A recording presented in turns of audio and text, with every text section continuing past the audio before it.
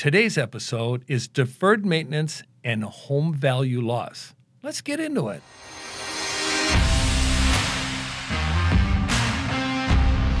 We're here with Jill Paddock. She is the number one agent on the Tom J. Krieger team here in Tucson, Arizona. Jill, thank you for coming here. I appreciate it. Thanks for having me. Yeah. So today, Jill, we're going to talk about deferred maintenance and, the effect it has on the value of a home. A lot of people I'm sure, are aware of. And in fact, recently we've uncovered that a lot of people don't understand that, right? Yes. They don't understand what happens if I let my roof go, if I let the edging of my soffits get rotten, or if I don't keep up with like the landscaping, right? Exactly, yeah. So I got a series of questions I want to ask. Take your time. Tell me everything you need to know. Okay. As a buyer. As a buyer. Okay? You can do that. So tell me, as far as repair costs on structural or mechanical items, how does that adversely affect the value of a home versus the cost to repair it? Well, the first thing I'm going to say is it is cheaper to keep it in good repair than it is to make a major. Little bit here and there hits the pocketbook a lot easier than a $12,000 new roof.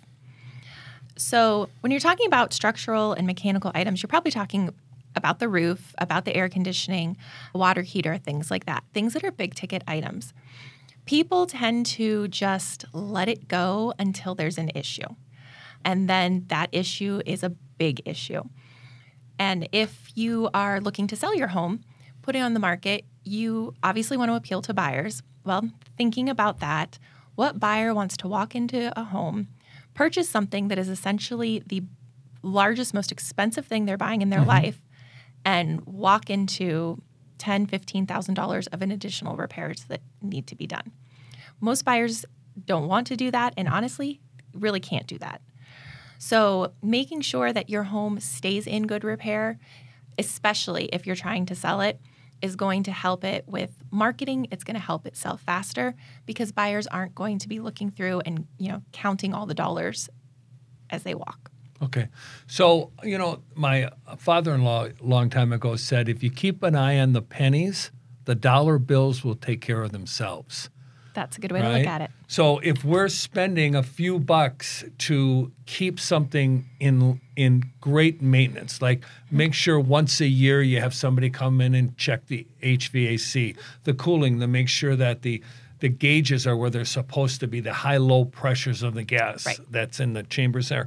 What about somebody says, they can take care of it. I'm selling it at a great price.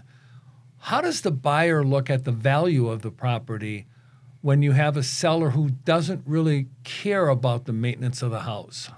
Well, the one thing I notice as I'm walking through with buyers, because that is primarily what I will work with, as soon as they see you're walking up to the house, you see, like you were saying, the soffits are dry rotted or need paint. As soon as they catch one thing wrong, they have a much closer eye on everything else. So that's what I'm talking about when I'm saying as they walk through, that needs paint. Oh, that's going to need fixed. So in their eyes, the value of your home is just going down, down, down. So can you sell it, when repairs are needed? Absolutely.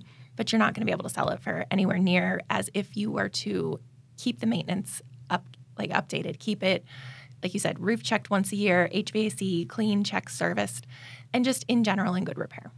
So would it be fair to say, and I don't want to put words in your mouth, but would it be fair to say if you were walking into a home with your buyer, and let's say I was the agent who had the seller side of the transaction, and I said to the seller, look, this hot water heater is 16 years old. It's gurgling. It's not working right. We should get it repaired because eventually there's going to be a home inspection, and the home inspector is going to pull it out. And my seller says to me, they can take care of that. It's like $1,200 to get the permit and get the plumber in it. They can take care of that themselves. Maybe we'll lower the price by $800, right? Mm-hmm. How does the buyer look at the real cost of doing that? Do we find that the buyers have inflated numbers when it comes to repairs? I see what you're asking. Absolutely.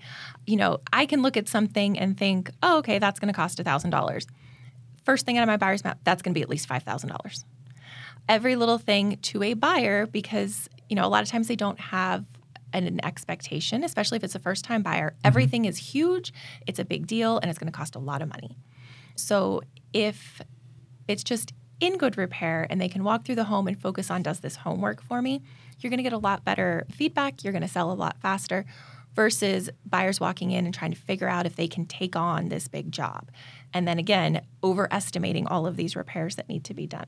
Yeah, that kind of makes sense. You look at people, my experience, obviously 45 plus years in the business, it always seems to be when investors are buying homes too. So the investor will say, well, that's going to be $15,000 to have new flooring, and when it's maybe going to be $7,000, right? Of course. So they start exaggerating these repairs because they start from a point of negotiation, always asking for more and then coming back down, right? Right. When we talk about roofs, when we talk about the HVAC, which is heating, ventilation, and air conditioning, and other major appliances, how do you talk about the age of those units?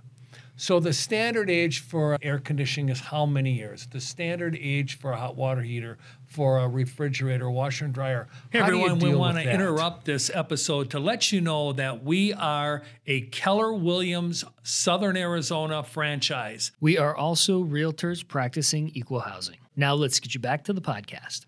Your inspector will tell you something. They'll note, like, has reached the end of its serviceable life, which to the rest of us means it's going to die any day now. Yeah. Okay. And you don't know. I was going to say, what's serviceable life? It could go on for another 3-4 years, but it literally it's not expected to keep going any further, and it could die the next day. So would it be fair to say that it's the average lifespan of something? Okay. Yeah, the average lifespan. So once you start talking about an air conditioning that's 10 years old even, you start to kind of question how much longer it's going to go. That being said, there was actually an air conditioning unit in my home that went for 20 years until we replaced it before it even died. But you don't know. But again, to a buyer, when an air conditioning unit replacement costs $10,000, that's a big ticket. That's a big gamble as to, are they going to have to pay that in the next year? Is it going to keep going 5 more? They don't know. And then, in addition to that, if the unit is old and it hasn't been taken care of and it's dirty and it's not quite functioning right, like you say, it's like gurgling, things like that, to a buyer, that's a big red flag. Okay. Now, I'm going to play devil's advocate here. Let's say that you're the seller and my buyer is here and my buyer says, Tom, look it. That air conditioning looks awful old. The cage on the outside is rusted. That hot water heater's got calcium all over where the pipes are going in. That underneath the kitchen sink, it looks all wet underneath there. I am not paying him top dollar. What is your response to that buyer when they're saying that about your property? Well, the first thing I would have actually discussed with my seller is putting a seller's coverage warranty on the home. Okay. That would allow them a little reassurance that if something happens while we're under contract or, working on getting a contract, they're not going to come out of pocket a large amount. Okay. If there is nothing wrong with it, which I have, like we said, we've seen older things that are functioning fine, the next thing as the seller's agent that I would for is offering them a home warranty. It's functioning fine at the time of sale.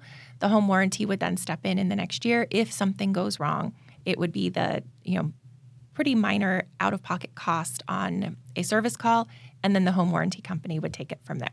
That would be my starting point. Okay, well, let's switch it around now. I'm the one representing the seller. You're the person representing the buyer. How would you approach me as the agent representing the buyer and looking at the buyer's best interest? Okay. Looking at the buyer's best interest, then I would compile all of the items that are outdated, not quite functioning well, kind of limping along, get estimates for their replacement. And then my goal would be to negotiate. If I can't negotiate you to replace at least some of them, I would negotiate towards closing costs.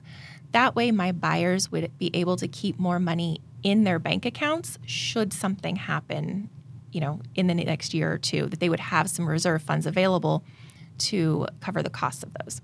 Okay. But I would be, if it was something major, I would be pushing to get it fixed and taken care of. Could you, now you talked previously about recommending to your seller a home warranty. Those are usually 1 year in length, right? Correct. would it be possible for a buyer to negotiate a longer home warranty, like a 3 to 5 year home warranty that the seller pays for? Because as you said, the air conditioning's 10 years old. It's probably not past its useful life, but maybe at 12 or 13, it might be. I know for hot water heaters, that's the case, right? So that 1 year home warranty just for this year probably isn't that important as maybe 3 to 5 years down the road. Have you ever negotiated something like that? Yeah, and that's another great option. If everything is functioning fine but starting to get towards the end, absolutely. If that's something that as the buyer that would give them a sense of security in the home, then everything is negotiable. You just present that to the seller as an option and negotiate, like you said, ideally 2 years, 3 years, 5 years, whatever terms we can come to. Okay. So to kind of wrap this up, you want to make sure as a seller that you keep your house maintained. You spend those pennies now to save the dollars later on down the road. Right. If you're a buyer and you're looking to buy a house that maybe does have some deferred maintenance to it, that first of all, you try and negotiate a real price, not an artificial price. And then you may want to have the seller add some type of a warranty on the house or on the appliances that way. And maybe 1 year, maybe as many as 5 years, depending on that scenario, correct? Correct. Yes. All right. Well, Jill, hey, thanks a lot. Thank you for listening and watching the Nitty Gritty of Real Estate podcast here with the Tom J. Krieger team of Keller Williams, Southern Arizona. If you are interested in buying a home, selling a home, or even investing in real estate, we have 5,000 agents across the country that we can connect you to. If you need any free resources, feel free to check out our website at www.thetjkteam.com. We hope you have a great day.